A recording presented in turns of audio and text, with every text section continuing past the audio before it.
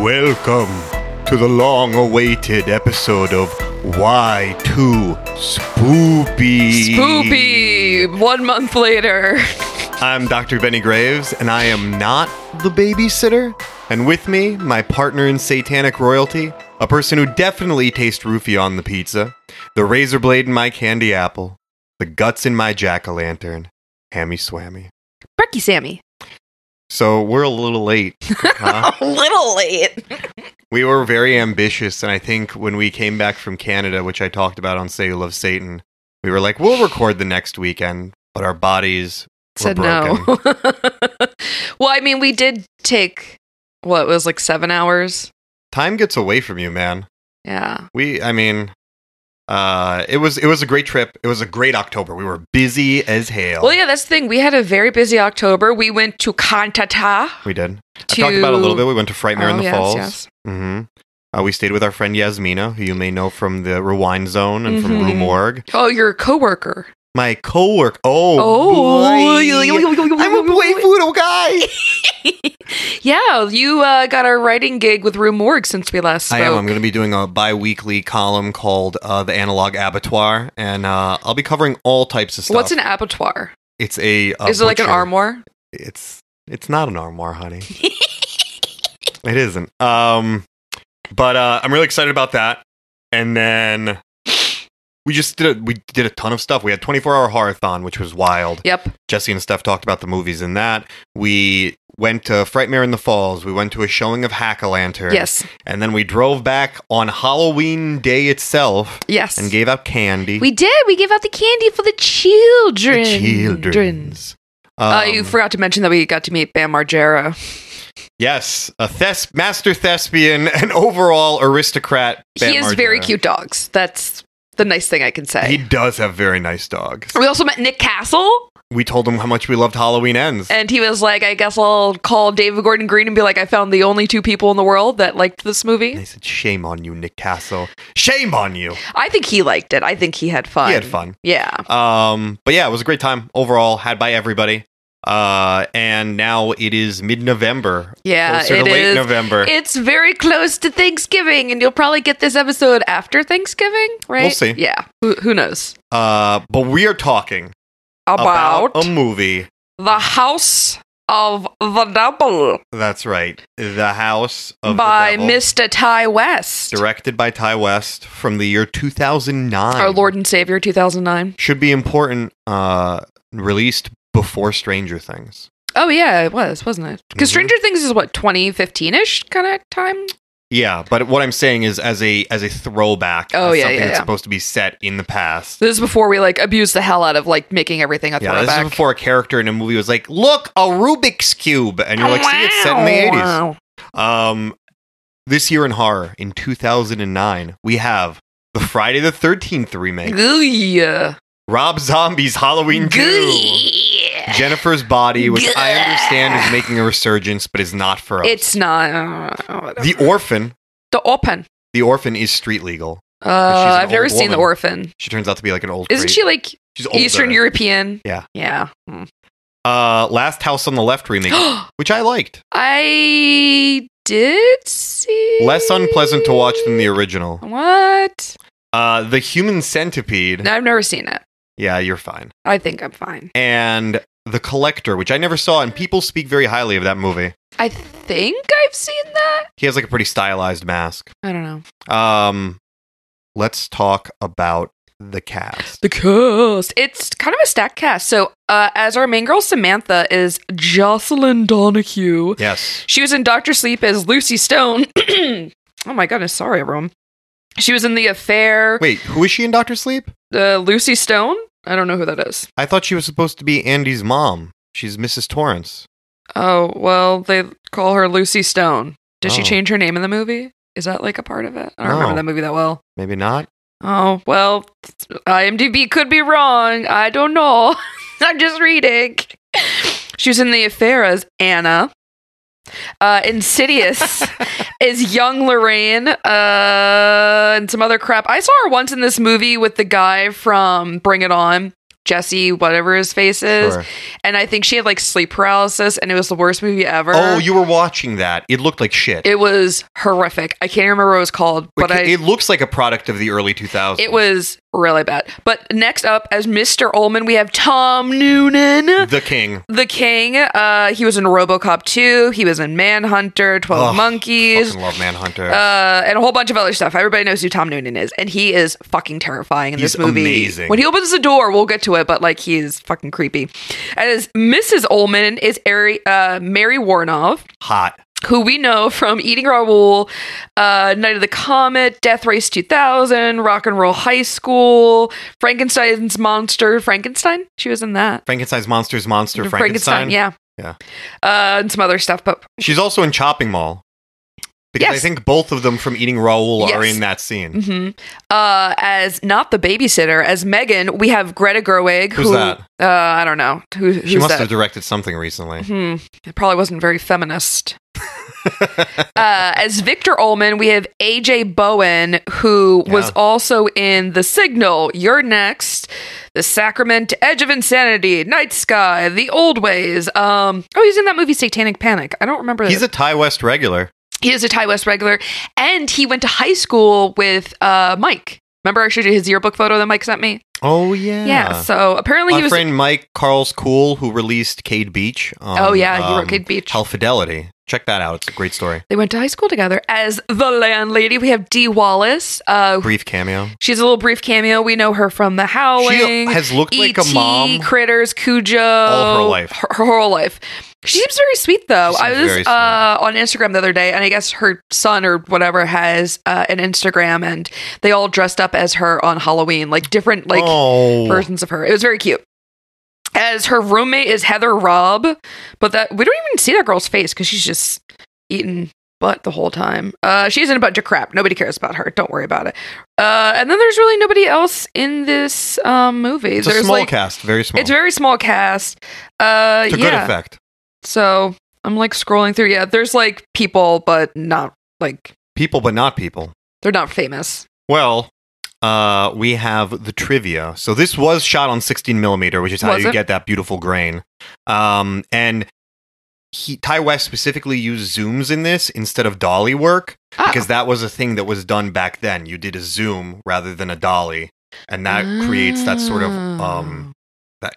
the way you shoot it in an old way creates an effect that makes it seem like it was shot back then. I mean, when you first showed me this movie, I actually thought it was like It an has actual all the 80s tropes. movie. Yeah. It has the warning at the beginning about satanic panic stuff. It has the opening credits. Opening credits aren't really a thing unless you're watching like a famous director. I do really like something. the opening credits of this. I think it's really pretty. It has the closing credits over the stills. Mm-hmm. I mean, there's a lot of amazing stuff here. Yeah. Which we'll get into. Yeah, if you guys haven't seen this, you should actually watch it before Yeah, you listen to this. Please stop everything you're doing. It's actually a very good movie, yeah. I stand by this film. And what a strong outing for him, I believe, is his first movie. It is his first movie, isn't it? I think so. Soundtrack. Okay, so there's not like a ton. The main song, obviously, is The Fixes. One Thing Leads to Another, which that song is a fucking bop. Every time they play that in the supermarket, I think of I always House think of of the it. Devil. Yeah, whenever I would be like thrift store shopping and stuff like that, they'd always play it, and I'd be like, and I hope nobody tries to kill me. There's other songs. The breakup song, they don't write them, by the Greg Kinn Band, Prometheus Unbound, performed by Gods of Fire. I don't know. There's a bunch of crap, but it's really the fixes. Pure, is the only unadulterated crap. It's mostly just the fixes. One thing leads to another. Everything else is just kind of like soundtrack work. So it's a good soundtrack too. It is really. It's got good, like a lot of violins, and it very much is appropriate to what we're doing here. But it's nothing like big name songs and stuff like that. So, not so. Not so. First, okay. Do you like Pitch Perfect ghost story intros? Yes. Do you like horrifying depictions of clowns? Yes. Do you like undisguised Canadian accents? Yes. Then you must love Are You Afraid of the Dark? Right. Oh my god, I forgot we were doing this. God damn it, woman. No. It's okay. It's okay. So, Are You Afraid of the Dark was a TV show from our youth. That played on Nickelodeon. Yes, and it was the best show in the entire world. It was a Canadian-produced Yeah, I'm pretty sure it's all shot in, like, Canada. Show full of Canadians. Full of Canadians. Like Ryan Gosling. Gosling, eh?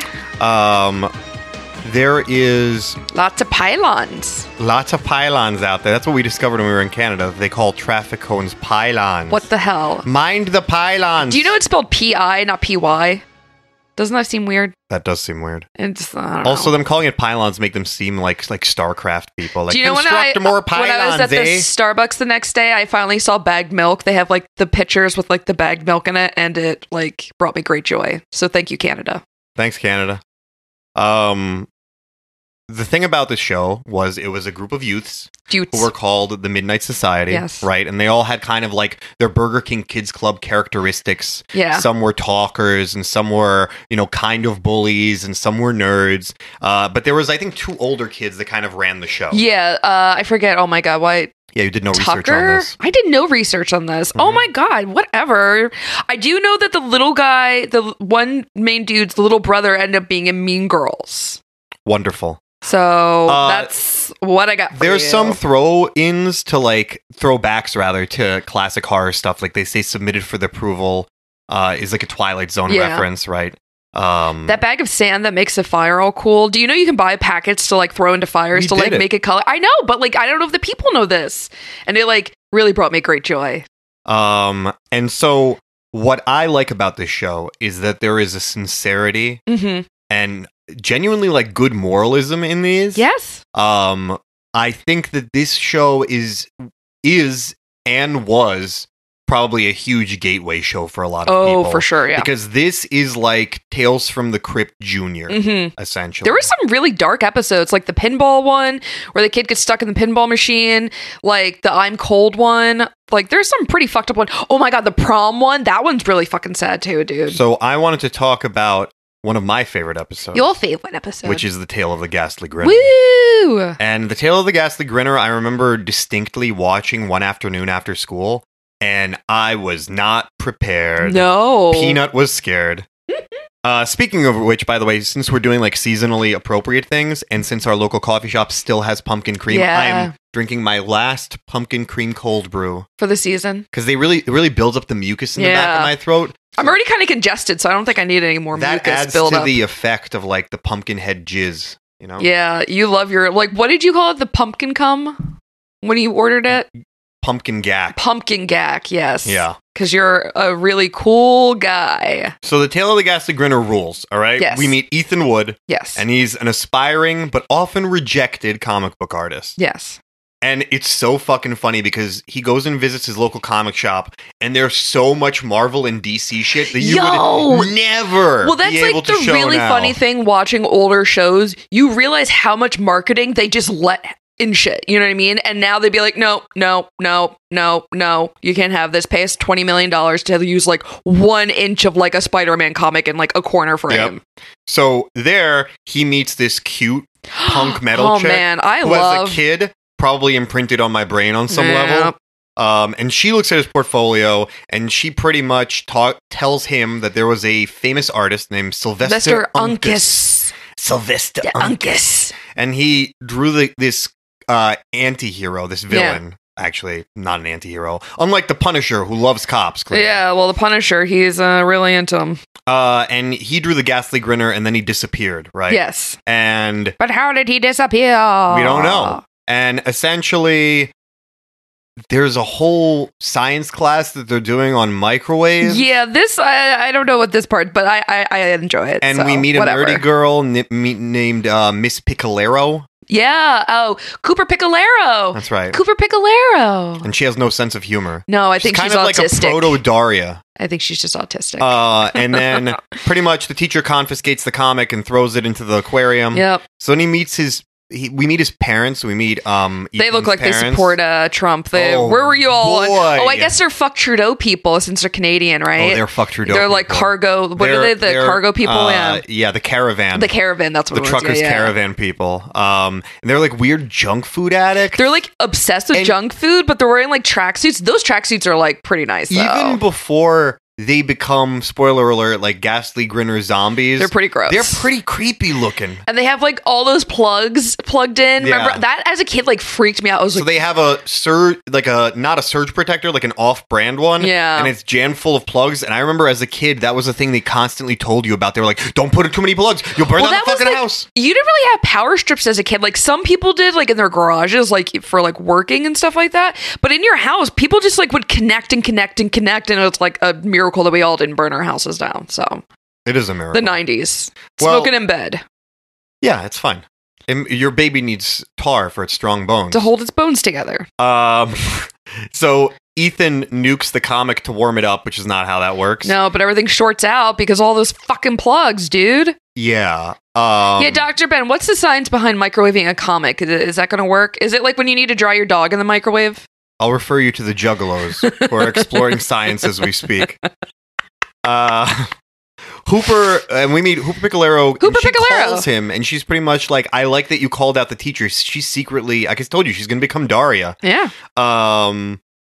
And then, there's an explosion because too many plugs are plugged in, and we see the ghastly grinner silhouette through the door of the kitchen because he's out of the comic. Because somehow microwaves make comics come to life. Who cares? The parents have been pretty much turned into like ghastly grinner zombies. Yeah. And goo pours out of their mouth. Blue goo. And they have these high-pitched shifted voices that creep me the fuck out. And then we see like there's a weird scene. So Ethan runs out of the house, right? And he runs into Hooper's parents. Yes. Or he runs into Hooper. It runs into Hooper Piccolero. Hooper's like, oh, there's my parents. They're going into your parents' house. And like, her parents look like upper middle class people. Even before they became gooey zombies, his parents definitely were, questionable. Class disparity. Maybe Canada, they don't care about that. Maybe they can look past those boundaries. Degrassi. It broke new ground.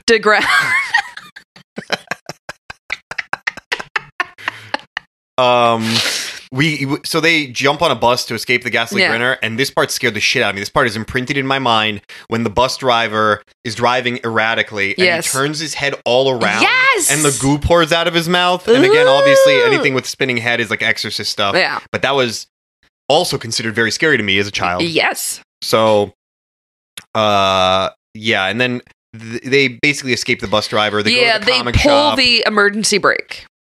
Cute punk chick gives us a bunch of exposition about how pretty much like her outfits are so fucking on point, dude. Oh, Unkansian theory. That's what she's talking about. Unkansian theory. Yeah, about how pretty much like comics are an alternate reality, that kind of stuff. Yeah, fine, whatever. Nerd.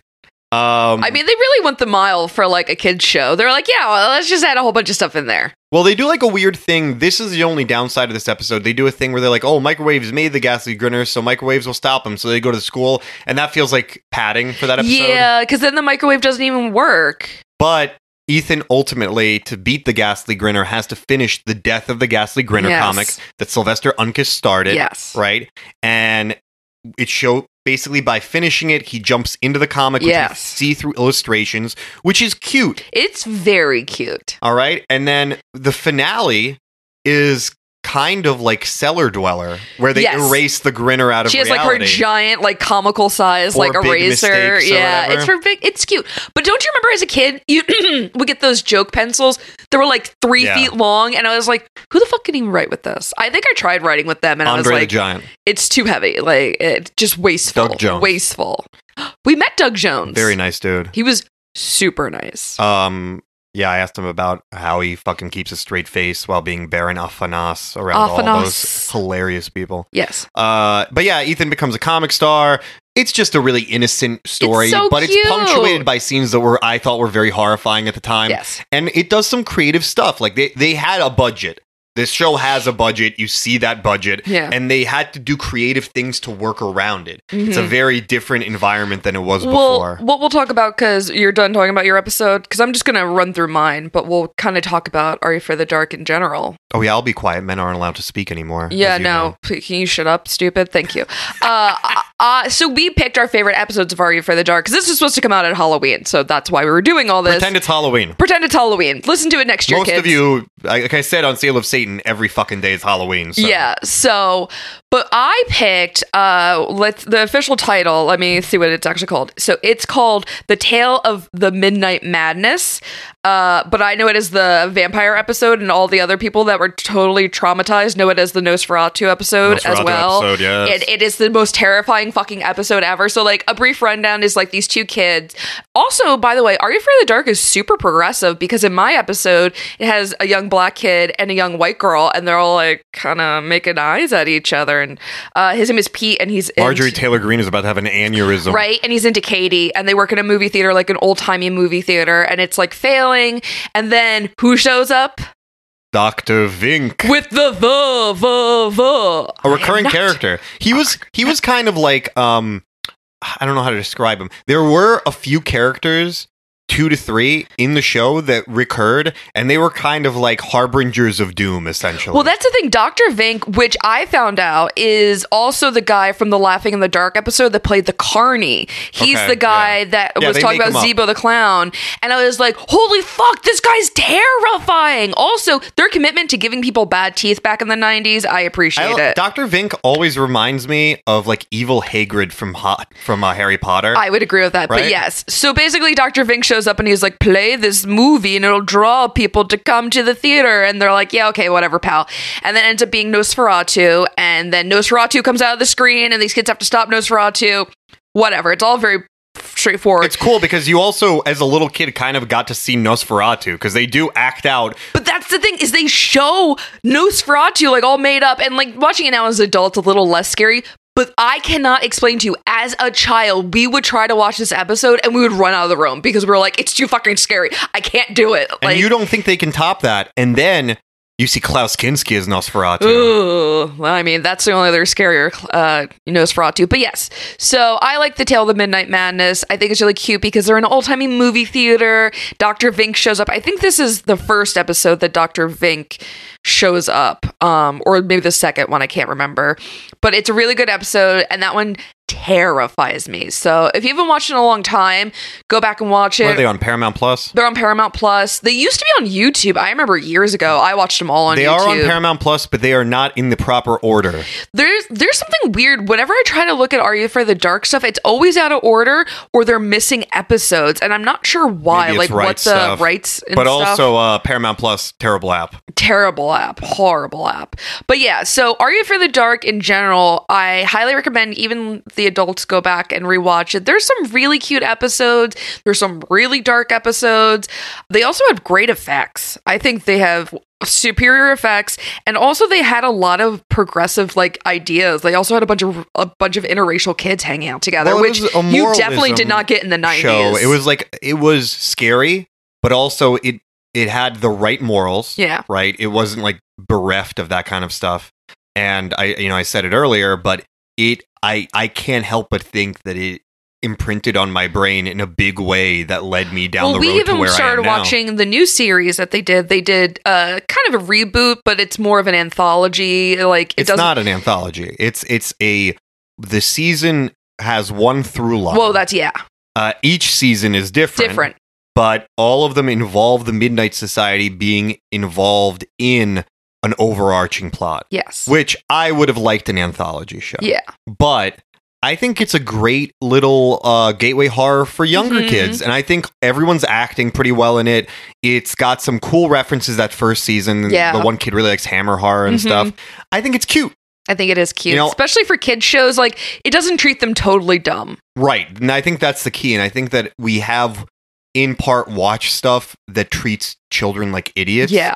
And I think the right show gives kids the right amount of credit. Yeah. And I think that Are You Afraid of the Dark did that. I agree. So a cheers to Are You Afraid of the Dark? Let's take a sip of our Kofi. To Vava Vink and Dr. Zebo the Vink. Clown. Oh my god, Zebo the Clown's so terrifying. May it live forever in infamy. All right. So, intro. We get our little satanic panic intro text about how these are true events, how pretty much there are tons of satanic sacrifices and Spoilers, stuff. no. Again, Marjorie Taylor Greene is watching this. She's like, hey, I saw this documentary. Yeah. It's called Michelle Remembers. And we have this kind of like De Palma-y intro where we zoom into this house as she's walking around it. We're kind of voyeurs into her life, right? And Dee Wallace is renting the house. For, do you remember how much money? I think she said it was $300. $300 a month. Oh, how much could a banana cost, Michael? Could you imagine only paying $300 a month for an entire house? No.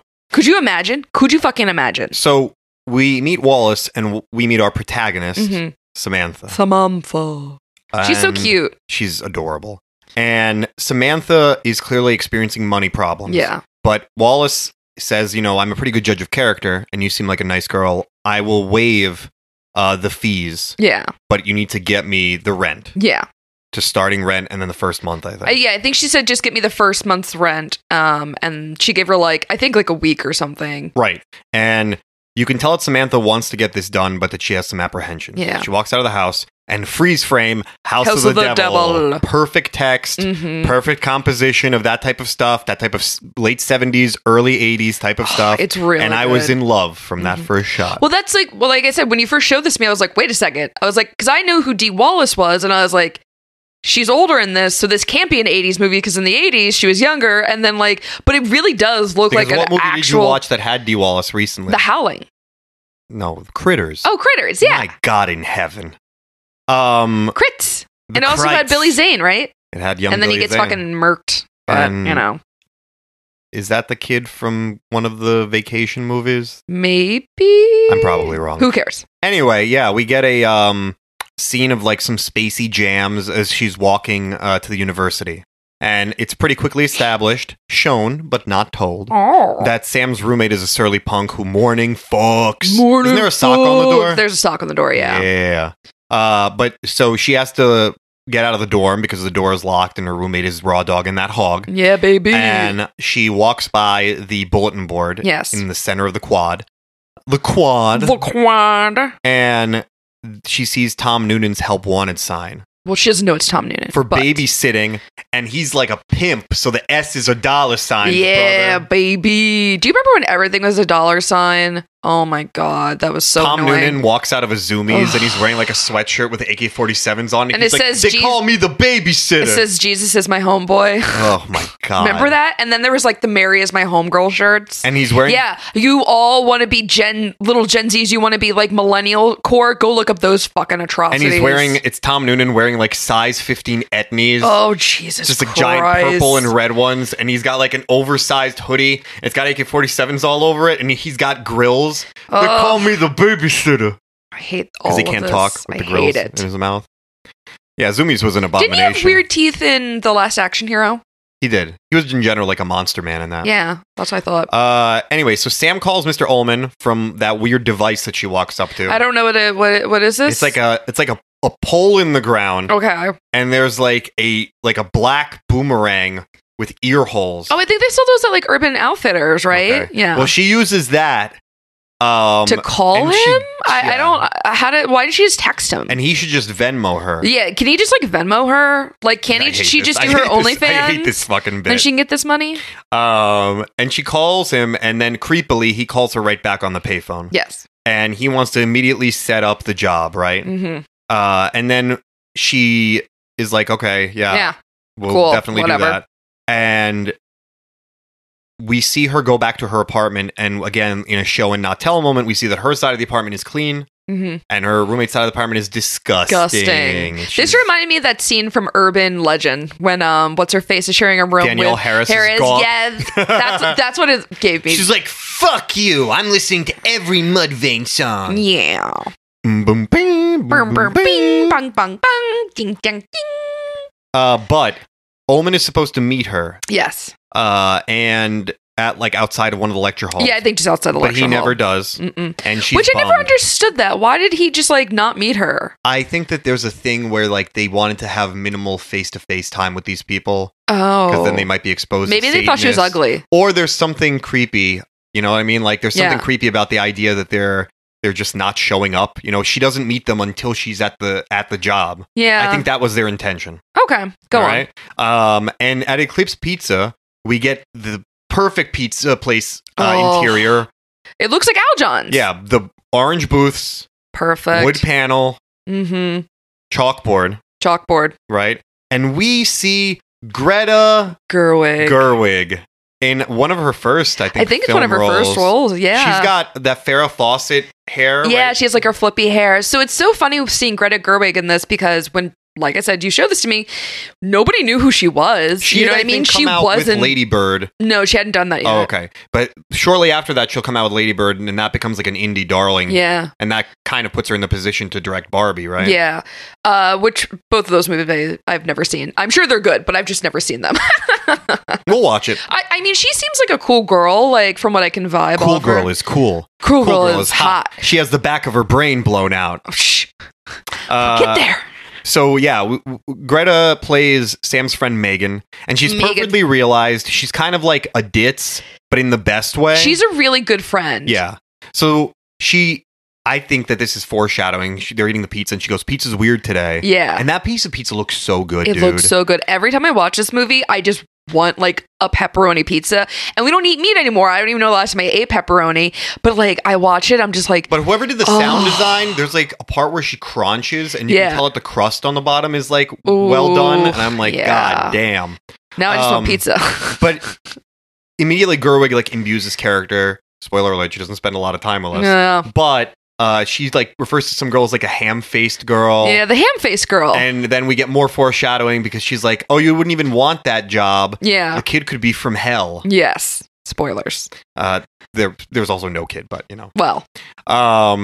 Yeah, so Sam is having one of those days, yes. right? She hadn't heard back from Mr. Ullman. Mm-hmm. She has a shitty roommate. Her roommate is there, and she comes back into the dorm, right? And she's like, "Oh, you got a message from some dude." And Samantha's like, "What dude? What, did you fucking write anything down?"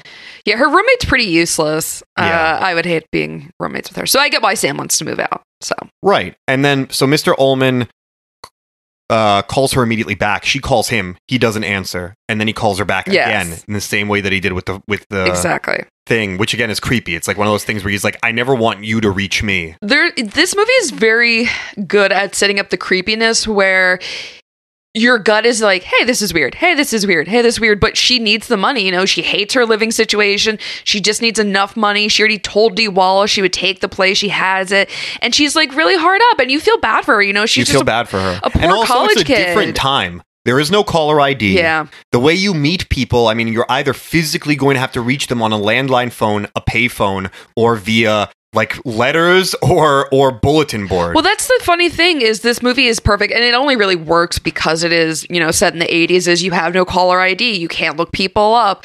You just kind of go off the presumption that people are telling you the truth, which, spoilers, they're fucking not telling her the truth as to why they need someone that evening. And I think it's all set up really well because us as the audience are like, "Hey, that's a red flag. Hey, that's a red flag." Kind of in the way when watching Barbarian in the beginning. But that movie's obviously very smart. She's like, "Oh, I took a picture of his ID. Well, that I did all these things." Interesting because it takes the concept of I'm not asking any questions and goes, "What if you asked every question?" But then something completely apeshit happens. Yes, still. Naked lady. But yeah, no, this movie does that where it's you're like, "You should be asking questions. You should be asking questions." And she's like, "Nope, not asking any questions." She is admittedly nervous about it. But again, it's a situation. It also feeds into this sort of, I don't know if you want to call it black humor of this movie, of being anyone could be a Satanist. Well, I think that's the whole idea. And if you ask, the Republicans, they'd be like, "They're all Satanist globalists." And it's there really isn't that many Satanists. they're kind of just... Mostly they're people who are just trying to, like, point out your hypocrisy now. Yeah, so they're not really maniacal wearing, like, cloaks and hanging out, like, in a kill room or something. Right. That would be pretty cool, though. That would be pretty cool. I would do that. Ultimately, Ullman agrees to meet her. Yes. Right? Yes. And he promises to make it painless. And then... But basically, he's like, oh, why don't you just come to the house? Yeah. For the job. Which I would be like, sha-na-na. Well, that's the thing is, I remember babysitting. I only babysat for people I knew. But the idea of babysitting, you used to just, like, put a flyer up and, like, some teenage girl would just, like, come to your house. And it's like, what? Are we insane? Insane? That's an insane idea. I think it's also the idea of babysitting... You know that someone has a child, and that's supposed to make them more benign. Well, that's kind of the idea behind some serial killer couples is you'd have a female, and you're like, well, there's a female. This guy can't be a serial killer. And then, you know, like the honeymoon killers, I think that's what they were. And then there's those people out in England that, like, would basically be like, pick up hitchhikers, and they'd be like, oh, well, there's a woman in the car. It's fine. And then they'd be horribly, brutally murdered. So, you know, you're trying to put people at ease. You're like, oh, I have a child. Oh, I couldn't possibly be an evil Satanist. Right. But they are. In Megan's car on the way to the house, they talk about the eclipse, right? Yeah. And the name of the pizza place is Eclipse Pizza. There's a bunch of flyers too. If you watch when she goes to the bulletin board to get the listing In the quad. In the quad, there's a bunch of stuff about the eclipse. I think on the radio they're talking about the eclipse. Like that's a whole through line in this entire movie. And I didn't pick that up the first time I watched it, not till obviously the end. And I was like, oh, I just thought they kept talking about it because that was like a thing we were obsessed with in the 80s. Everybody was obsessed with stuff like that. Don't you remember when there was an eclipse like a few years ago and everybody was like freaking out? I think that there was a big push to this idea. Oh yeah, and then our president at the time stared at it directly. Cool. Smart. Yeah, I think there was a real fascination with like the space program that continued to exist from its inception. Well, I remember too when I was in elementary school, so we were in the same age, probably like grade 3 or 4, and there was like an eclipse and they like taught you how to make the boxes in class and stuff like that so you can look at the eclipse, and I was like, what the fuck is this? Only on occasion, you know, so it's supposed to be a big event, okay? Sometimes people want to look at the sun. I want to look at the sun, and now it's the moon. Now when they were at Eclipse Pizza, I am black metal. I would only look at the moon. I will only look at the moon because it's so dark. And frost beatien. And bumpy just like my skin because I don't wash my face. I only wear this... Oh, I was going to say Sepultura, but they're more death metal. Anyway, so... when Death has done something very cool. I mean, you can use that voiceover when you finally see all the dead bodies. Be like, Death has done something very cool. I like the part in... I know it's not supposed to be seen as a comedy, but that's how I saw... what is it? Lords of Chaos? Lords of Chaos, and there's the part where he's like, scorpions. And Scorpions. Varg is like ashamed of his scorpions patch. You love scorpions. I do love scorpions. Aren't they like Dutch or something? I think so. Yeah, they're like, foreign of some sorts. Anyway, when they were at Eclipse Pizza, there was a scene where Megan was like, you should tear down all the other flyers. Fuck them for not reaching out to you. And we find out that Megan did that herself. Megan is a really good friend. She's a spaz, but she's a good friend. She's a spaz, but even at one point she's like, hey, if you can't like get enough money, I'll just ask my dad for money. And I think it's supposed to be implied that Megan's kind of rich. She also drives an Audi. Hey, look. Audis. Volvos. That's what she drives. She drives a Volvo. She's like, hey, my dad can give you money for the apartment and stuff like that. Megan's a really good friend and she cares about Sam. And I think that's one of the nice things about this movie is I guess it would pass the Bechdel test too, because it's two female characters just discussing life and themselves. And I think give this a better Letterboxd review than the Marvel trash. Yeah, right. I love Megan. R.I.P.D. Megan.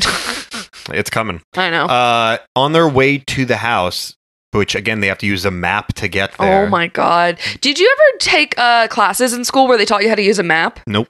I remember I was like in 3rd grade and they taught you how to read a map, like the longitude and latitude or whatever. That stuff, yeah. Yeah, but we had like a whole like one day thing about how to read a map and how to find like where we lived on a map and stuff. It was really cute. And now kids just Google monkey butts. So whatever. Monkey butts. What dat monkey butt do? Poopy. Hemi. They pass a cemetery on the way there. That's important. Yes. And then they get to the house, and the house is fucking pitch perfect. It's, like a Victorian era, almost kind of farmhouse. It's really cool. It's huge. It is a big-ass house. And it's in really good condition. Feels like a house in the tradition of Black Christmas. Yes. Okay? It's supposed to give me that feel, I think. The feelings. And then we get the introduction. Introduction, baby. Oh, I got the introduction. Oh, you want to eat my introduction? You want to introduction me? Of Tom Noonan. Dude, Tom Noonan is fucking terrifying. And the way they shoot it is only meant to emphasize his height, right? If he weren't even, spoilers, the bad guy in this movie, he is Tom Noonan. He looks like the fucking bad guy. Like, if I showed up at this house, I'd be like, no, absolutely not. No fucking way. Well, you see the door open, and then you see his arm come down to them to shake their hands. Yes. And we see Tom Noonan, and he has this, I think he always has this twinkle in his eye, which could be insanity. Which I think it is insanity. Makes Noonan a great actor.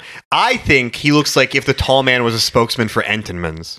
Oh, I love an Entenmann's. Who doesn't, you know? Oh, the Entenmann's end caps at ShopRite, man, that's like... Always get you. Always get you. You could stand there for 5 minutes and be like, oh... Even if you don't buy anything. You don't buy anything. You just love looking at it. You love looking at it. You're like, oh, Entenmann's, you've done it again. And by that, I mean you've had the same 12 items. But they have not changed their packaging. They have not changed their items. I respect that. Love that. Well, growing up, so I grew up in an Irish household and stuff like that. Yes, that's exactly. Are you a fucking carp? Yes. Cop. I am a carp. Thank you. Call me carp. But in the Irish household, and I'm sure there's other people, but this is how I remember it.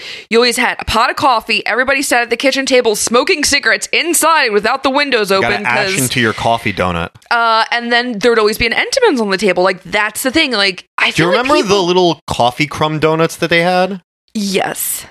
Duh. My dad loved those, the chocolate ones with the little chocolate bits on them. Mm-hmm. But then it was a coffee one with little coffee But I feel like people don't do that anymore. You used to just sit around on a kitchen table with a pot of coffee and the Entenmann's. It's good that we don't smoke inside anymore. Bring back chain smoking and eating coffee cake. That's how I spent a lot of my childhood. So Noonan invites them into the house. Greta Gerwig is immediately you can tell she's get me the fuck out of here. She's like, sha-na-na-na, fuck nah. And even Sam kind of knows that it's fucked up, but she's in a rock and a hard place. She's like, I need money. And I think this movie she's in the rock and the hard place. This movie does a good job of being even if you had common sense, you'll overlook your common sense when you're hard up for cash. That's true with anything. You think about any kind of movie where especially... Would you say that there's wealth inequality? Yeah. I would. There is. But that's kind of the thing, she's a poor college girl and it doesn't seem like she's very close to her family because we never hear about hers. Well, it's her fault. If she didn't get pizza every day, she'd be able to afford to rent the apartment. Damn kids weren't getting your pizza toast every day. We just call it pizza, Dad. If you weren't getting your goddamn Italian toast every day. So I think that's what also makes Sam a likable character is you relate to Sam. You're like, yeah, I'm poor. I understand kind of going against your gut and being like, this is fucking creepy, but I need fucking money, dude. Well, it gets creepier. Because Noonan is cagey about his background because he starts talking about the eclipse. Yep. And Gerwig is kind of probing. She's like, are you an astronomer? He's like, not exactly. Yeah, because he's like, oh, do you know you live in the most perfect part of the country for this eclipse? And they're like, okay, dork. I think actually Megan says that she goes okay. Yeah, Megan's just okay, which is what I would be like, okay. And he's so creepy when he's talking about the eclipse. You can tell he's kind of giddy, and you're like, yeah. Are you just a Noonan, fucking science nerd? He is so creepy in this because you can tell that he knows what it means to be the facade of a polite person. Yes. And that if you're polite, you can get away with a lot. We talk about it all the time. Talk about the girl with the dragon tattoo. The girl with the dragon tattoo. When Stellan Skarsgård, it's just like, you could have walked out of here. You knew I was a murderer, but because it was polite society, you stayed. And that's what undid you. And now I'm going to have sex with you. Well, that's that he was going to have sex with Daniel Craig. Well, first he was going to choke him. Him. Yeah, but I think there is going to be. You thought he was going to sex him? Yeah. Oh, in the book they go into hard detail about how both he and what's her face Harriet were having sex with the dad. He was raping both of them. Oh, I know about that. Though. Yeah. They were both, and then. Because I think Skarsgård even has a storyline. He's like, okay, this isn't never been with another man besides my father. That's right. Yes. That's right. Okay. Anyways. One day we'll just cover Girl with the Dragon Tattoo. I mean, that falls in our time frame, right? Doesn't it? It's a little later. Okay, but Patreon money us, and I'll talk all about the Girl with the Dragon Tattoo and every single moment, and then how I went to Sweden, and I went to a bunch of spots. But anyways, let's go back to this movie. So Megan pretty much is telling Samantha, like, you shouldn't do this. And in the meanwhile, it's fucking creepy. Noonan pulls her out of the room and says, listen, and it's in everything that he delivers, he's kind of like, oh, I made a whoopsie. Like, I'm sorry I'm so indelicate about this or something like that. Yeah. And he pretty much says, well, he can't pay for two people, you know? Which is such an odd thing because, spoilers, when he starts giving her more and more money, you'd be like, well, what the fuck does it matter if you have two babysitters or one babysitter? Obviously, like, the rate would just be for the both of you. You'd be splitting what's it. Interesting, too, is you get Noonan and he has the scene drips with tension because he's very soft-spoken, but you can tell that there are these, like, moments of urgency. Yes. Because he needs this to go off well, right? And he says something like, he's like, my wife is very particular. Yeah. Right? And he reveals that the nature of the job is not babysitting, but to watch his mother, not a child. Yep. And Sam pretty much is balks at it. She's like, oh. She's like, I have no skills to do this. Yeah. I'm not comfortable with this. And he's like, I have money. I just always think of that part in Arrested Development where George Sr. is arrested and he goes, but he had found a loophole in the Mexican legal system. I have money. You could also say it's a loophole in the American legal system. Well, that's the thing, too. But I mean, that would be weird if somebody was like, oh, can you come babysit? Oh, actually, it's for my invalid mother. And you'd be like, no, Norman, I can't come babysit for you. Sorry, I need to leave now. Also, is they're like, you don't have to do anything. You just have to stay in the house, essentially. Well, so that's kind of accurate for babysitting. I would babysit certain people. If they had little kids, like sometimes they'd have like, you know, a toddler that would stay up a little bit later. But if they had a younger one, they would be in bed by the time you got there. And they're like, hey, we're only going to be gone for like 3 hours. The one kid's already in bed. The other one's about to go to bed, you know? So there were times where I would just like sit and eat pizza and watch TV while like the children were asleep. Well, she essentially gets him up to a pretty high, it was like $250 or $300. I think she gets him up to like $3 or $4. Oh no, maybe it was like $300. Yeah. And she's like, oh no, she gets past that because she's like, oh, I'll have first month's rent and then some. I think she gets him to like $400. So which like, was that like $1 million today? Which is also concerning. I would be concerned if you would just go, okay. Like, that's a ton of money. Right? And Megan is like, this is a bad idea. They lied to you. You're making a mistake right now. And Sam's like, I have no choice. We skipped one of my favorite parts while she's discussing money with Mr. Ullman. So Megan is sitting on the couch. So this is one of my favorite things, and I pointed this out to you when we were watching it. So when they're at the pizza place, Megan's like eating her pizza, and she's like, "Oh, gross." Yeah. She's like, "Oh, pizza's gross today," and then continues to pick at it and eat it. And then when she's waiting for Sam to talk to Mr. Ullman, she's sitting on the couch, and I guess I always thought they were like fireballs, but I guess they're not. No, they're like grandma candy. They're like grandma candies, and she's they're like those strawberry foil candy, or like pretty much. I don't. For those of you who are younger, yes, everyone is aware about Werther's Originals. Yeah, but those are good. I love me a Werther's Original, There were like the strawberry tier below Werther's Originals. I think you only found them in your grandma's drawer. Like they don't exist in stores. I've never seen them appear. They would just appear. Like once you hit your AARP card, you just start like having them appear in your house. You know, kind of like warts. They just start showing up, or like moths. You know. But anyway, so she's like digging in the candy bowl and she like eats a piece of candy and then she like spits it out. She's like, oh, gross. And then she looks back at the candy bowl and just sticks her fingers in again and eats the candy and then steals more and puts them in her purse. And I think it's so cute because her character clearly is like, oh, this is gross. Well, I'm going to eat more. I love that about her. It's a little good bit of character development. It fleshes out. You know, we don't get to spend much more time with her. But we really like Sam. We understand Sam. And we really like Megan. We're like, yeah, Megan's cool. They're realized characters. They're very realized. And I think that's where Ty West really does shine. He does a really great job with his characters where he puts in these little bits and you're like, oh, I relate to them. I empathize with them. I like them. You know, we're rooting for them, even though we've only got 30 minutes of time with them. Yeah, and I think that, this and definitely Your Next are strong character work on his part. Mm-hmm. Check out Your Next, which we will inevitably cover. Yeah, if you want to see rich people fuck around and find out. Oh, I love it. And there's that not Conway Twitty, something Twitty song. That loops over. Here for the Magic? Yeah. Or Looking for the Magic. Yeah, I love that song. Dwight Twitty? Dwight Twitty. Anyway. I think that's what it is. So Megan leaves. Okay. Yes. And she pulls off to smoke by the cemetery. Well, she's really pissed off at Sam, so she kind of storms out of the house, and she's like, "You're fucking stupid for doing this." And Sam's like, "Yo, bro, like, it's first month's rent and then some." And Megan's just like, "Whatever, I'll come back and pick you up. Right. Just call me when, like, you're done." Right. But I'm fucking pissed that I'm leaving you here. So she pulls off to smoke by the cemetery, and enter a vagrant who's not dressed dissimilar to Joe Spinell in Maniac. Which I thought was like kind of, very similar. And he pretty much is like, "Oh, do you need a light?" And she's like, "Where did you come from?" She's like, "Where the fuck did you come from?" Because she's just sitting in I like this how surly she is. I love how surly Megan is because she's very realized. She's like, "What the fuck? Like, I'm in a graveyard in the middle of the night in the, like, they're supposed to be like out in the country, I guess, you know, like there's nobody to fuck around." Yeah. And she's like, "What the fuck is this?" And he's like, "Oh, I thought you might need a light." And she's like, "Aces." I just like the part where he goes, "Cold out tonight," and she goes, "Yeah."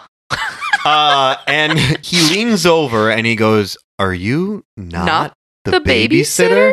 And if you want to see the director of Barbie get her head turned into ragu, Jesus. When you showed this to me, I remember being like shocked. I was like, "Are you what?" Yeah.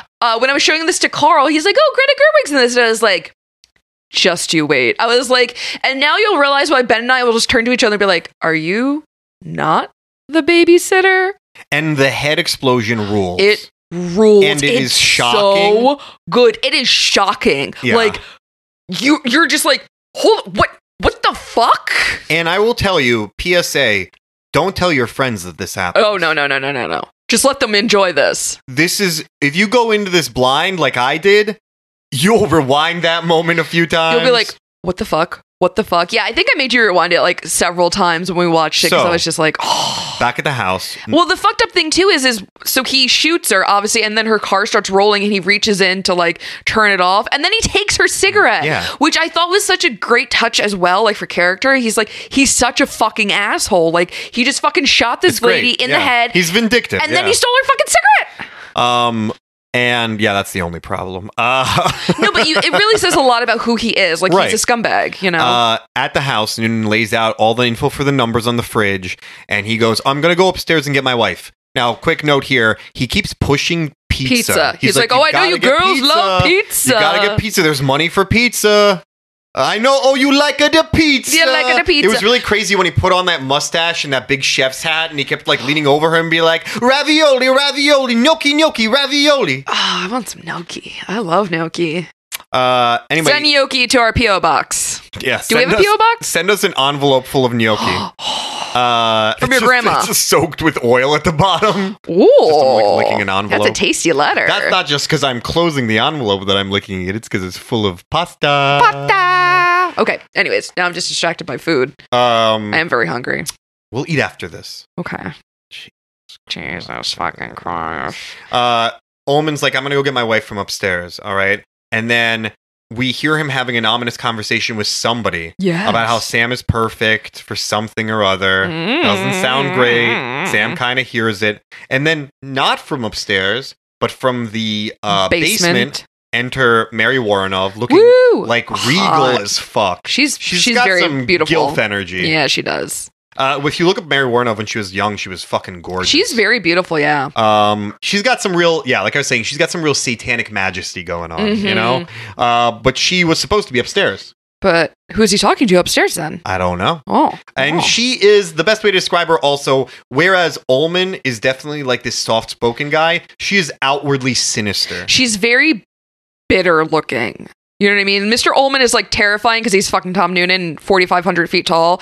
But Mary Warrenov, like, she's very beautiful, but like, you can tell she's evil in this movie. You just like look at it and you're like, "Oh, this lady's going to turn me into a frog." Well, I think that she is, she's definitely more sinister and definitely more imposing. And she immediately starts talking to Samantha and she's like, "Oh, men must be all over you because of what a beauty you are." Yeah, what a she's beauty. Like, I used to be like that, you know? Yeah. And essentially, Ullman comes back downstairs. He's like, "Oh, there you are." Yeah. And they meet up and they're going to leave. And they also have a kind of a stilted interaction with each other. Their interaction is really odd. I always wondered whether or not I don't think that we find out that the vagrant is their son. Yes. But I don't know that they're like a happy family. Yeah, it seemed more, maybe it's a marriage of like convenience, necessity kind of thing. Yeah, you definitely don't feel like they're in love. That's for sure. So the Ullmans leave and they're like, don't forget the fucking pizza. Hey, pizza. Do you like pizza? You like pizza? Anyway, Sam calls Megan as soon as the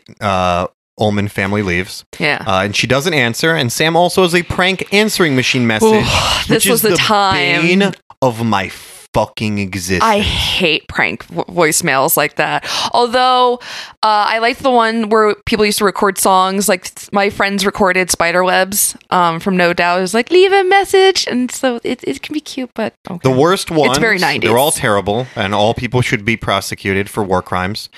But it's how I feel about people with bumper stickers. The worst ones were the ones where it would be somebody being like, talking as if they answer the phone and then fake out. Take them to The Hague. Do you know who's worse though? People whose voicemail box is full. Fuck those people. Those people don't have excuse. They do not have their excuse. If your voicemail box in this day and age is still full, like where we now have transcribed like voice messages, so you can just be like, oh, this is what I got, and you can delete it. People that have full voicemails, I will murder you. It should be a violation of the Geneva Convention to have a full voicemail. I hate it. It makes me so mad. You and the people with bumper stickers, you're both evil and you're... Honey, coming in too hot. Sorry. Sam calls the pizza man. Yep. And he sounds creepy instead of being broken inside. So she should be nervous there. Red flag. But she calls and she orders a pizza and we get her exploring the house. Do you catch how much this pizza was? It was like $12 for a large pepperoni pizza. God Could you imagine? What if she's like, can I get a medium? And he's like, no medium. No medium. Just small or large. Anyway, so she walks around the house and she thinks she hears someone upstairs. Again, this is a show and not tell situation where we get the layout of the home. This also is very Black Christmassy. There's something upstairs, but what is it? What is it? She hops on the TV and we get a news report on the eclipse. Yep. There's this goddamn eclipse again. That's right. We get a musical interlude of Sam bopping around till one thing leads to another. By the Fix, yeah. That's right. I love her Walkman. Dude, that Walkman is sick. That song is also on the Streets of Fire soundtrack. Wow. Walter Hill. Okay. And then we get a brief shot of her looking into the dark basement, and she's like, nope. Yeah. Not doing it. Not doing it. But while she's bopping around with her little musical montage it's so cute, showing the layout of the house. Well, that's a good way. Yeah, so you get an idea of the house because she's bopping around. And for anybody who's ever babysat, that's kind of what you do. You just snoop into people's stuff and you're like, oh, what's over here? Well, she knocks over a vase. Yeah, dingus. And she's really pissed off about it because she's like, I don't have money to pay. Yeah. And look like a nice vase. Goes and looks for a dustbin. Yes. And she goes into a closet. Yep. And in that closet, she finds the furs that earlier Mary Warrenhoff was like, oh, I was in the basement getting my furs. Yeah. We're from the desert. It's so cold out there or something like that. Yeah. And then... So that is obviously suspicious, right? And then she finds a garbage bag with photos of a family that is not the Ullmans. And they're standing in front of the Ullmans' house, and they also have the Volvo in the driveway. And we were pointing out to that Volvo before, because like we said, Megan drives a Volvo, and she's like, oh, hey. Safest car on the road. Yeah, safest car on the road.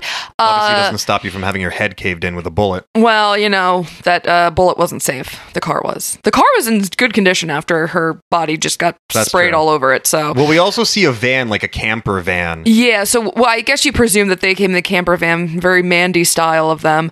That's true. Yeah. And so you're like, oh, so they lied about where the furs were, and there's weird noises, and now there's a trash bag full of pictures who are clearly not this like people that I met, and there's another family that definitely lives at this house, and that's interesting too now that I know everything about this movie because I've seen it many times, but you realize there's no personal effects. And in modern day, I think people are less prone to hanging family photos, but like in the 80s and 90s, that was like a big thing. Everybody had like their family and like pictures of themselves plastered all over their house. Yeah. And so she again is becoming more suspicious, and we see her looking out at the van. Yeah. And she's like, that's weird. And then we ourselves as the viewers see on the other side of the van feet underneath the van that drop a cigarette butt. Ooh, okay. Who could it be? She still can't reach Megan. Yeah. And there are more suspicious sounds from upstairs, right? Mm-hmm. And she kind of walks around and is like, oh, Mrs. Ullman, are you okay? Yeah. And she doesn't hear anything. And we zoom in and we see what's within the room. And it's that family that was in the photos brutally sacrificed in a pentagram or like some sort of like witch circle. Circle, yeah. But there's blood everywhere. It looks like they've been gutted. Yeah. Well, their bodies are mutilated. And I think this movie doesn't have a ton of gore, but the 2 gore scenes they do have are amazing. I think that's another touch of that classic late 70s, early 80s horror is not necessarily throwing blood at you all the time, but having these jarring moments of hyper-violence. That's your Texas Chainsaw of it all. So the pizza gets delivered, right? The pizza. She grabs that pizza box so weird. Because she's freaking out. I know, but that pizza would be sideways. She holds it sideways. It upset me. I was like, that pizza is losing all of its cheese, bro. But anyway, it has been delivered, and Sam gets spooked, and she calls 911 because she's like, there's sounds happening. I don't know what's going on. And she backs off at the last minute, right? Because it was a very serious thing to call 911. Yeah, that was the thing. I mean, it's still very serious. Don't prank phone call 911. Well, now you mostly call them because a black person's on your lawn and you want them to empty a full clip of bullets into them. Exactly. But yeah, no, like calling 911 in the 80s was like a big deal. And like, this is before people were believed so if you like called and you were like, oh no, I'm okay. And they're like, okay, yeah, good. I hope you learned your lesson. Don't fucking prank call me. And you're like, maybe there's something afoot here and I can't talk on the phone, but whatever, fine. Go off on that tangent another day. Yes. Anyway, so she backs off. She goes to sit down and calm herself in front of the soothing television. The warm glow of the TV. And she turns on Night of the Living Dead. Yes. In the public domain. Because that's, yeah. And she eats some sketchy pizza, which she seems grossed out by. Yeah, she's like, oh, it tastes weird. And ruh-rohs. It's roofie pizza. Roofie pizza! But first she doesn't get full roofied. I think that they probably wanted her to be completely sedate. Yeah. But what happens is she kind of washes her mouth out. Yeah. And while she's washing her mouth out, in a very specific touch, in a scene that I think most people who are profoundly stupid would not understand, she hears the water running from upstairs. Yes. Through the pipes. Yes.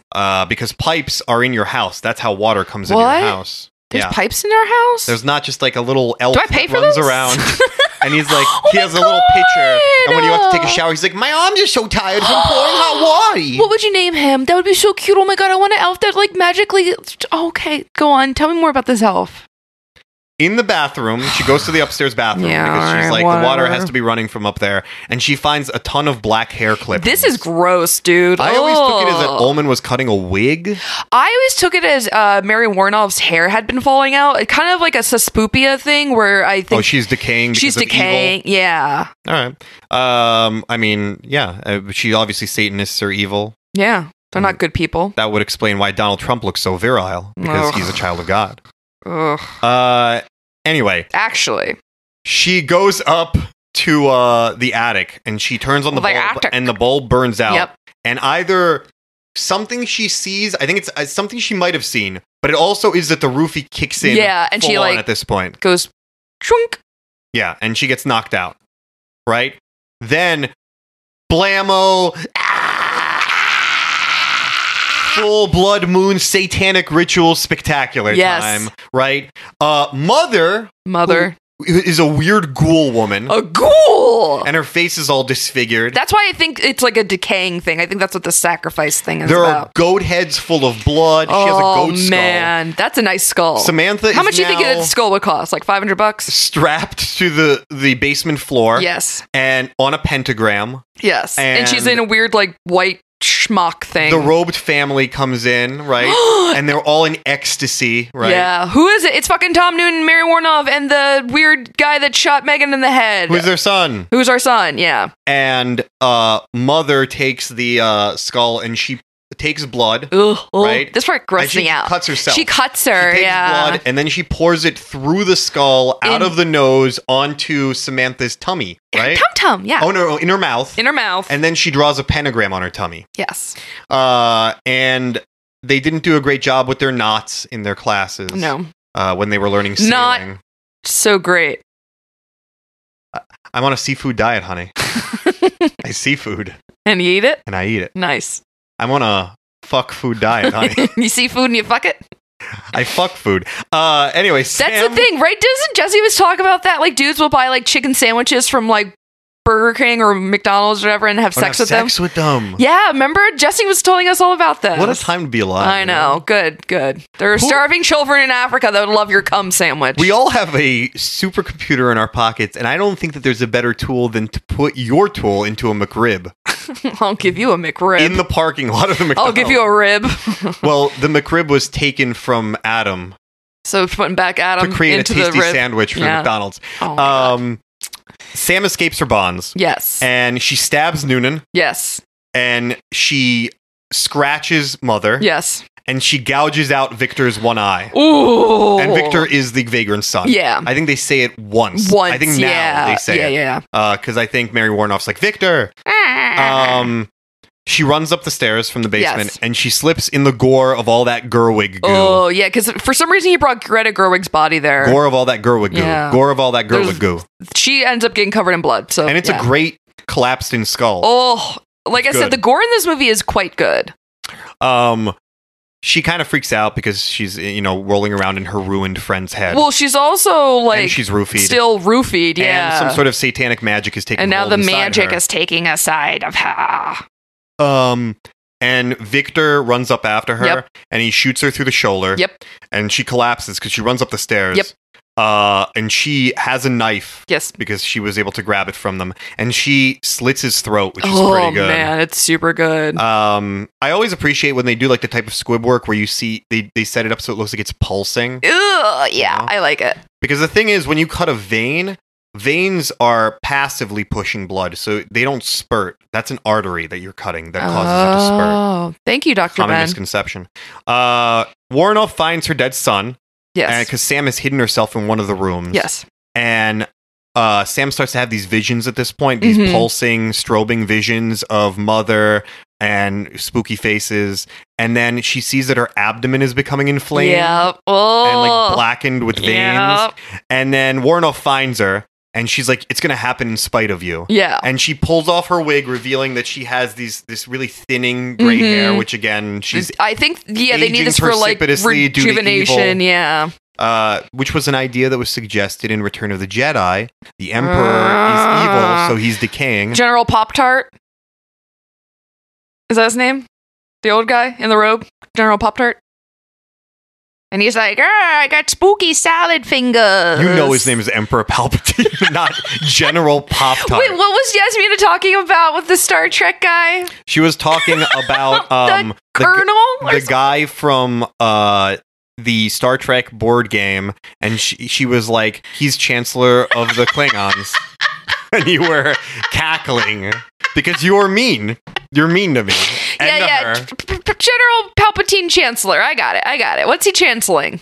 You're General Pop-Tart. General Pop-Tart, go on. He sounds like a food fighter. Do you remember the Food Fighters? No. They were like I've heard of the Foo Fighters. They were action figures that were like food, but they were military guys. Are you fucking with me? No, dude. I am absolutely not. I have no idea what you're talking about. Jesse is going to shame you for this. Oh my God. Anyway, Mary Warnoff is freaking out, and she's trying to talk with Satan through the window because the eclipse is now happening, by the way. Simultaneous to these events. That's kind of, I guess, what we should tell you is the eclipse is happening, and that's why they had to do this devil magic, and that's why they were all like bugging about like getting somebody for that night. They needed it within it's all the tied timeline, in. Yeah. So that they can, at this point, using your inference of having probably watched a lot of these films in this genre at this point, you should realize that there's probably a satanic baby inside her, right? Well, duh. And while Mary Warnoff is trying to have it, FaceTime Satan through the moon, she gets stabbed in the back. Yes. Right? By Samantha. So Sam is not feeling great now. Nope. Clearly some sort of satanic shit is happening to her body. She runs out of the house. She runs into the cemetery. The cemetery again. Where she's kind of plagued by demonic whispers, and I guess it's the dead speaking to her. Mm-hmm. And she sees spoopy visions, more spoopy visions. And spoopy vision. We get the reveal, where pretty much Ullman shows up. Yeah. And he's like, you can kill me. That's fine. I'm just a messenger who does his work or something like that. And we essentially get this moment where Sam realizes what's happening. She's like, she catches up with us. Fuck. She's like, I now have the devil in me. She also got a gun, by the way, at this point. Yeah, she stole the gun from Victor. Yeah. Was laying there. She takes the gun, and initially she points the gun at Mr. Ullman. Yeah. He's like, yeah, by all means. And she realizes the only way out of this is to prevent a satanic bebe from being born. Alexis. And so she points the gun at herself and shoots herself in the head. And she Greta Gerwig's herself. Which should lead us to believe, in addition... So we cut to the TV. Yes. And there is a news bulletin that says that the moon came out of eclipse much faster than it went into eclipse. Yes. So the idea is that the eclipse was correlated with her satanic impregnation. Yes. And by killing herself, she broke the ritual. Or so we think. Or so we think. Because we have an ominous pan down the hospital hallway. Pitch perfect hospital set. Looks very much like a hospital from the time. And into the hospital room where an orderly is, I think she gives her something in the IV. Yeah. And we find out that Sam is alive. Yes. Clearly in critical condition. She's got a huge bandage around her head. Yeah.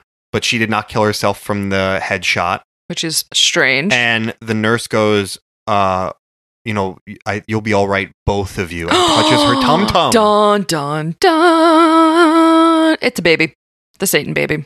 Satan baby. The Satan baby lives. Satan baby. Freeze frame on her in the hospital, and we get our credits. Pew. How many ruined Gerwig heads out of 10 do you get? Okay. If I have to look at this critically, I think Thinking quickly. I think I give it 9 Gerwig head explosions out of 10. There's like some stuff in the middle when she's like dancing around and it's a little drawn out. But it's a little slow burn, but you could also say that that's true of a lot of those movies. Yeah, so I think it does that accurately. I really love it. I showed this movie to a lot of people. I showed it to Carl, like I said, and he really liked it. But yeah, we suggest this movie to people constantly. I'm a big proponent of it. I think you really kind of see what Ty West wanted to do with his career watching this movie. And then obviously, he went and did X and Pearl. And you kind of see like his style has really evolved. And I'm really happy for him. I think this is still like a great, one of his first films. And I highly recommend. I think the gore is great. Yeah, there's only like 3 or 4 scenes with like intense gore. So the whole movie on its own is not that gory, but it's definitely worth it just for the head explosion. Yeah, I love this movie. I give it a 9 as well. But also, like, I think casting Tom Noonan is so perfect because, one, Tom Noonan's great. I really do like Tom Noonan. I think he's a great actor, but he is very terrifying looking. Mary Warnov is great. She was lovely in it. And then Sam, the girl who played Sam, I really wish she was in more stuff, like, had a bigger career. I think she has I wish some she was talent. more acknowledged. I think she's a good actress. Yeah, but... So, yeah, for me, it is a 9. I remember seeing this movie because it was getting some acclaim when it came out. Mm-hmm. Pretty much after Ty West released this, the horror community said, like, this is a guy to watch for, right? And I remember watching it and being kind of blown away because of the way it's shot, so very much like a movie from that period, as we talked about, because of the great acting, because he does something that Rob Zombie, I think, fails at, which is taking genre beloved actors and putting them in and using them to good effect. And that's the thing, it's also very restrained in the way that those movies could be. You did have your exploitation stuff, but think of your Texas Chainsaw. Texas Chainsaw is very restrained. Yes, there's like a lot going on, but you don't see a ton of gore. There isn't a bunch of foul language. And I think that's why Robert's movies suck, because he always just has to Robert Zombie them. And you're like, but this isn't accurate. I know what you're trying to do and you think you're doing it, but it's just like a bunch of hellbelly fucks, I think that is his style. Like, I think that is what he likes to do. I hate it. I hate it. That is his trademark, and I am also not a fan of it, but this movie feels like the antithesis of that. Yes. This movie feels like a love letter to stuff like Alice, Sweet Alice, and stuff like Black Christmas, Bob Clark kind of stuff, slow and dread-inducing. Yes. And I atmospheric. think that it's very deliberate in what it does, and it is a small story that accomplishes everything well. And I would say this is such a huge accomplishment because you see multi-million-dollar movies right now that are so ineptly made. Yes. And Ty West took very few resources and put them to the greatest use. Yes, so I agree. I strongly recommend this movie. I strongly recommend recommending it to other people. Yeah, definitely. I think that if you want to delve into a perfect example of what a throwback genre classic would be, this stands up there. Yeah. And again, I think it's really worth saying that, especially in the aftermath of Stranger Things, we've become oversaturated with the idea of what 70s or 80s should be, and it's sort of become a farce. And Sarah and I talk all the time about how there's the 80s that you think it is, which is Galleria Mall, and everything's neon, Rubik's Cube, Star Wars, and then there's true beige. 80s, which is beige, tan, everything. Cigarettes at a breakfast table. Every carpet looks like baby vomit of some different color. Okay? Carpeted bathrooms. Lots of brown. Lots of brown. Lots of tans. Lots of cigarette smoke. And big glasses. It's not until, I think, the late 80s that you get into the real garish era. Yeah, but then that just leans into the 90s and it's just like... Our next movie. Yeah, what is it? Okay. From the year 2005. Okay. Directed by Jean-Collet Serra. I don't know who that is. And starring Alicia Cuthbert, Chad Michael Murray, Paris Hilton, Jared Padalecki, and John Abrams, The House of Wax. Hell yeah! It's been a long time coming. This is my pick. We probably could have waited. This could have been my pick. Okay, but then I get a pick. Okay, cool. Never mind. Now it's your pick. No, it's your pick. Man, oh my god, it's gonna be a treat. Love this fucking movie. And oh my god, I learned to love it because of you. Thank you. So, great. Until next time, don't blame the movies. Movies don't create psychos. Movies make psychos more creative. Because of the end of civilization, the Clamp Cable Network now leaves the air. We hope you have enjoyed our programming, but more importantly, we hope you have enjoyed life.